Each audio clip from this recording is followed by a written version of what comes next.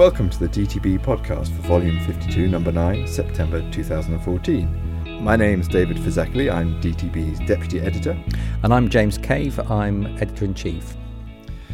We start this month looking at the editorial, which explores some of the changes to the National Confidential Inquiry into Maternal Deaths. Now, this whole process has undergone some major changes over the last few years. James, I wonder if you want to explain a bit about what's the new process and what's it called?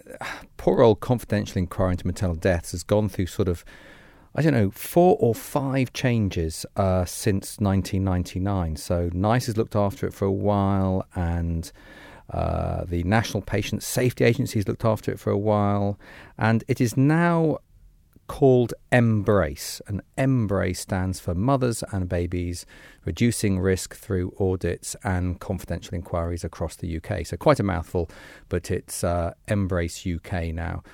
And that process is looking into deaths of mothers from what stage of pregnancy? So this is the continuation of the old Confidential Inquiry, which goes way back into the late 19th century, and it's quite a unique activity that's been looking at any death of a mother from beginning of pregnancy right the way up to birth and on for a further 12 months. So it looks at the perinatal, neonatal and infant level. So it's a very broad brief.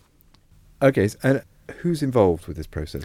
Well, MBRACE is a collaboration from the National Perinatal Epidemiological Unit in Oxford. There are some universities involved, GPs, and the SANS charity as well. So it's quite a broad brief of people. And the concerns that we raise are focused on the fact that there has been this enormous amount of change over the last few years, so let's hope the process is safeguarded. But in itself, the whole concept of confidential inquiries and change resulting from that has made some difference to how mothers and babies are looked after. Well, this is it. I mean, there have been people who've been critical of it because it's sort of not really peer reviewed and there's it's not an evidence-based process. But at the same time, it has been responsible for some major changes in the way women are treated, both in the way we assess risk for dangers during labour, but also actual therapeutic action that's taken. So, for example, changes in the management of third stage of labour, thromboprophylaxis in delivery, those sorts of big changes have occurred largely because of the activity of the confidential inquiry. So what's our major concern? Why are we featuring this? Well, I think, to raise the issue that actually I think a lot of people remember and know about the confidential inquiry into maternal deaths, and what we're saying here is you won't find it there anymore. It's now MBRACE. The other concern we have is the last time they reported was in 2011, and that was on deaths 3 years prior to that. So there actually has been quite a long gap between their last report and the current date. So we're really anxious that they should get on to reporting and perhaps be more timely in their reporting as well. Okay, so the system, we haven't got any criticism yet of the system, but we'd like to see more timely, more data appear more timely and to be published more regularly. Exactly right. Okay, thank you. Our first article this month looks at yet another drug for MS. We seem to have hit a patch of new drugs for MS. This is the third oral drug licence, dimethyl fumarate, licensed for relapsing remitting multiple sclerosis. It joins fingolimod and teriflunomide, and we looked at teriflunomide a few months ago. So what's this one about? A new product, a new entity?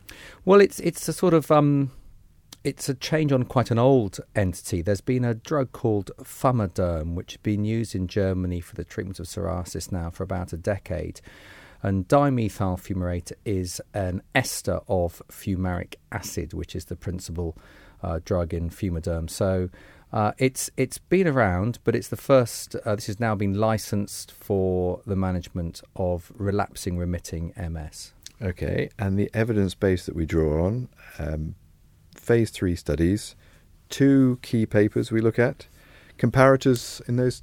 Yeah, so these are 2 randomised control trials, Define and Confirm, and one is a placebo-controlled trial, and the other is one of these active comparator studies, which is so they actively compare it with another drug called glatiramer, and a placebo. So it's one of these difficult studies because it's not really a comparative study as such. It's not like a randomized control trial, one drug versus the other.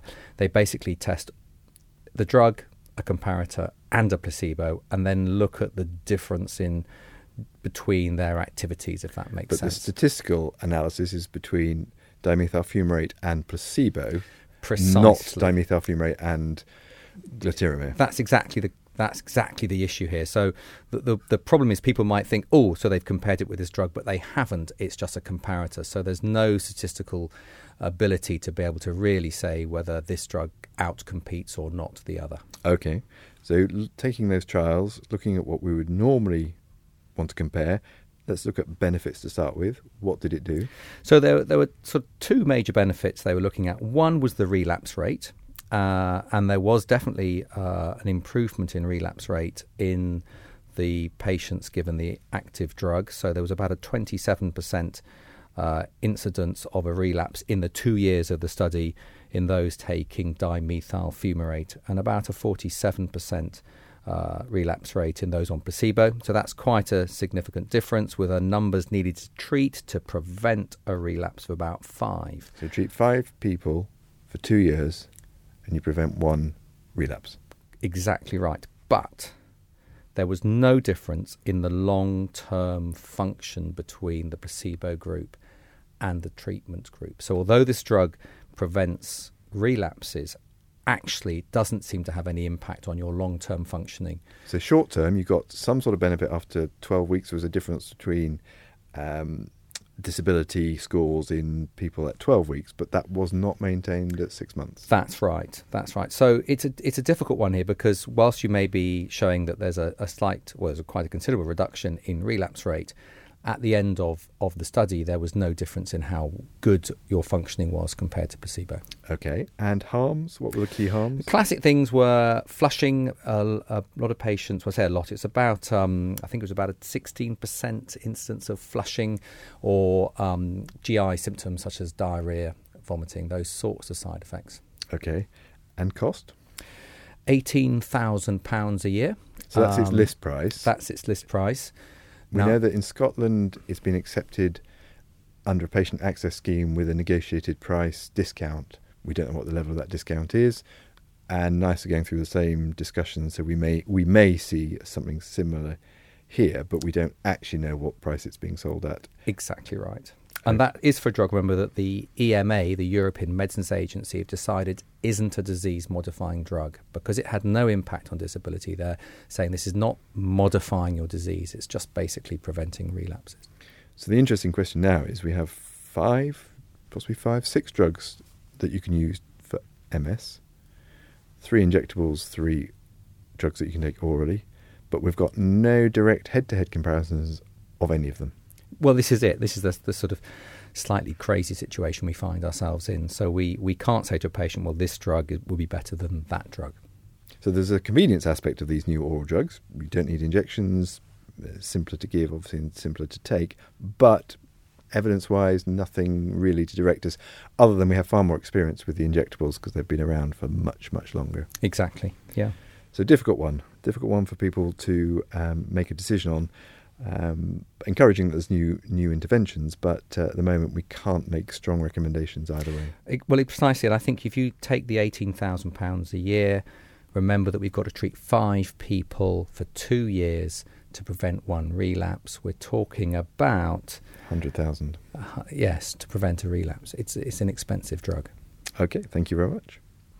And our second article this month looks at fecal calprotectin testing, which is a relatively new introduction in terms of a diagnostic test. So we've put together an explanatory article trying to explain how it is used, what it's used for.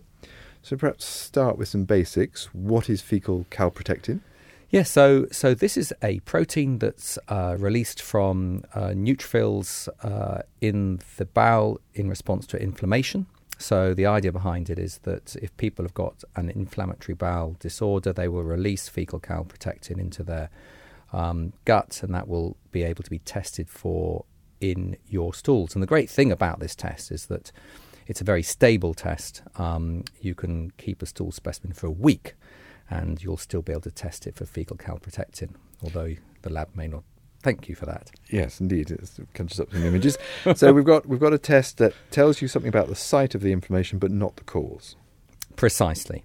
So what do we do at the moment? We've got a patient who you're investigating. They've got some symptoms. You're wondering whether it's irritable bowel or whether there's an inflammatory element to it. What would you do at the moment? Yeah, so current practice, remember, and NICE brought some guidelines out, and we've got a lot of international sort of guidance too on irritable bowel syndrome. And remember, the idea behind this is that you rule out with red flags things such as bowel cancer.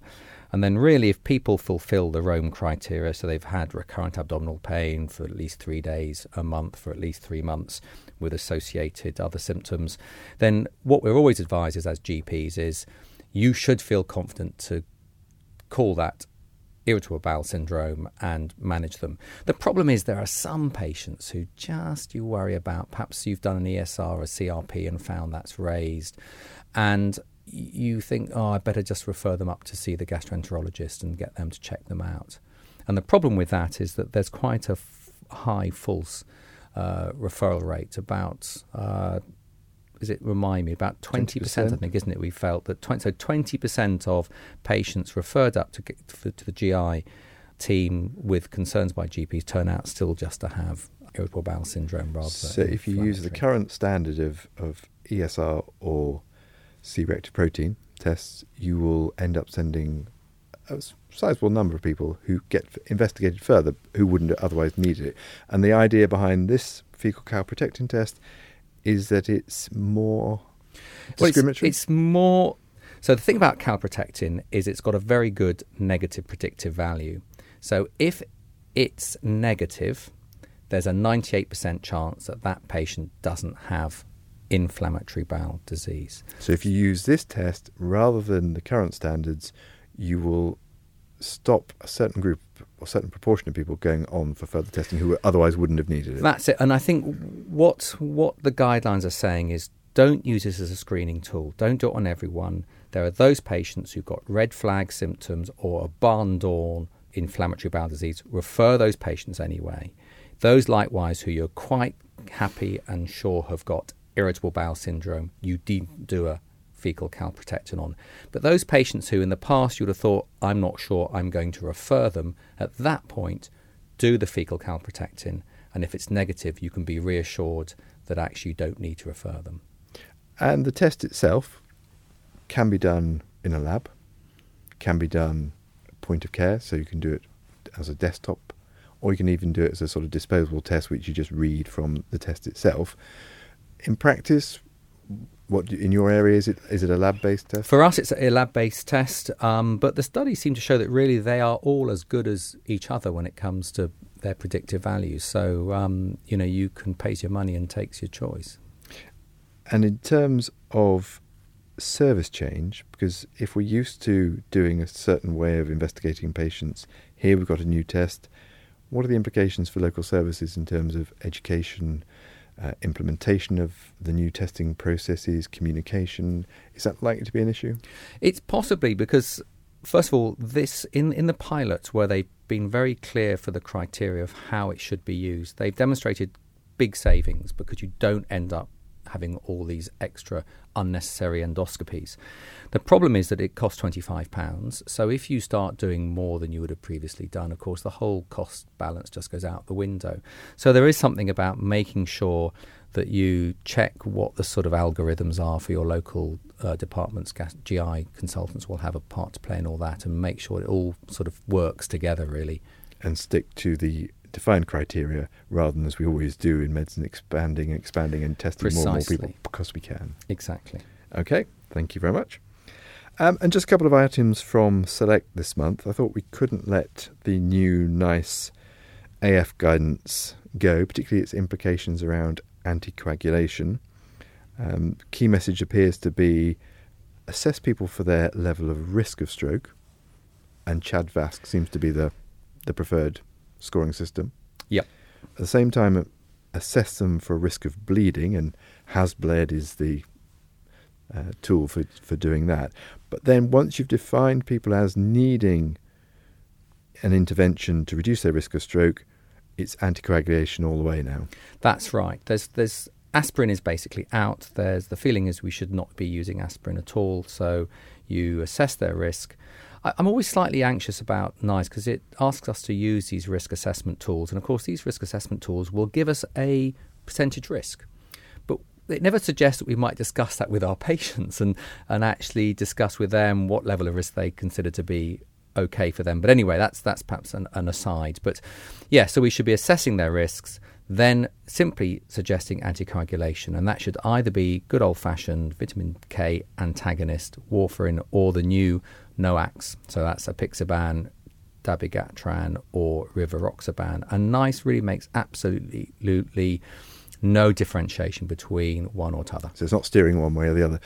And I think with this guidance, there's also a patient decision aid to help talk through with patients the options of those different interventions. So the benefits of warfarin and the benefits of the newer anticoagulants. So you can work through and see what's important to patients.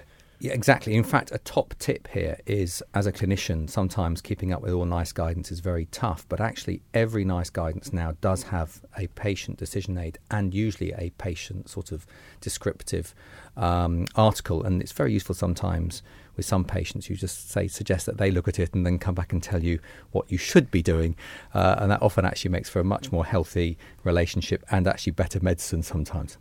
And the one interesting nuance from this particular piece of guidance seems to be around assessing patients who are on warfarin for the level of efficiency of the warfarin. So how long or for how much time do they spend in the therapeutic range? And this measure of time spent in the therapeutic range is now becoming something that we should be monitoring and measuring and assessing people in order to make a decision about whether the warfarin is appropriate for them. Yeah, absolutely. So this is a new 3-letter acronym, time in the therapeutic range, TTR. And the feeling is that we should look at that and assess it. And if it's less than 65%, we should be reconsidering our anticoagulation choice. And presumably based on the fact that in some of the studies, people who had a high TTR, there was not much difference to choose between outcomes between warfarin and the newer drugs.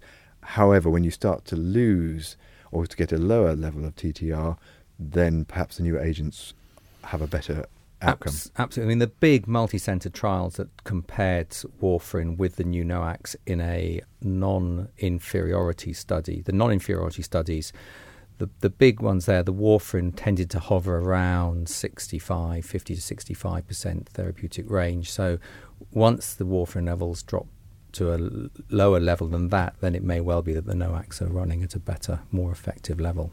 But this whole process of keeping an eye on the TTR and doing a 6-monthly or annual review of it is going to be new for lots of people. Absolutely, and I don't know what the support will be like around the country, but obviously I think it either requires GPs to look back on their own IT systems to see what's been going on with the R&R over the last 6 months or a year, or it requires the anticoagulation clinics to provide some sort of details about that. So it does require a bit of tinkering to make sure that is available for the clinician managing this. Okay. And the last item that just caught our eye was this study from America, which looked at what happens to patients when you change the appearance or colour of their medication. And they took a cohort of people who'd had an MI, looked at their use of medication, and then related that back to whether they'd had a change in either the colour of the medicine or the shape of the medicine. Typically we see this when people change from a brand to a generic, or even with generics themselves, because different generics do not have to be of the same appearance. So the same drug does not need to look the same if it's made by company X or company Y. So what they looked at was how people responded to that, and what did they find? So what they found was roughly about 10% of people who stopped taking their medication, there was some association with either the colour of the drug or the shape had changed. So about 4% of cases it was thought that the colour change was associated with stopping the drug, and about 5% of cases the shape change had been associated with it. And I suppose, you could say, well, this is one of those articles for the Journal of the Blindingly Obvious, but I think it has got significant issues for us, with the constant drive to reduce the cost of drugs. Often generic supply is switched around by pharmacies and dispensing doctors, and I think that does have an impact, as this shows, on actual concordance with patients. And of course, the obvious answer is, okay, well, let's make the manufacturers make everything have to conform to a standard. So every generic simvastatin has to look the same as every other generic simvastatin, with perhaps an indicator of the manufacturer on it. But that's not going to happen. It's not going to happen, is it? No, and I think, I don't know. I think this is just a wake-up call. I suspect that if pharmacists and GPs were more aware of this information and just made sure patients were aware of it and advised them this wasn't an issue, and if they had concerns to raise it with the pharmacist, I suspect that number might drop. So it's something that we should be building regularly into our practice, that when you see a patient and talk to them about their medicines, raise the issue that things may look different from month to month, and particularly highlight when you have made a change so that they're not taken by surprise. Precisely, absolutely right. Okay, thank you very much. To read these and any of our articles, please visit dtb.bmj.com. Thank you very much for listening, and if you've got any comments or suggestions, please email dtbeditor@bmj.com.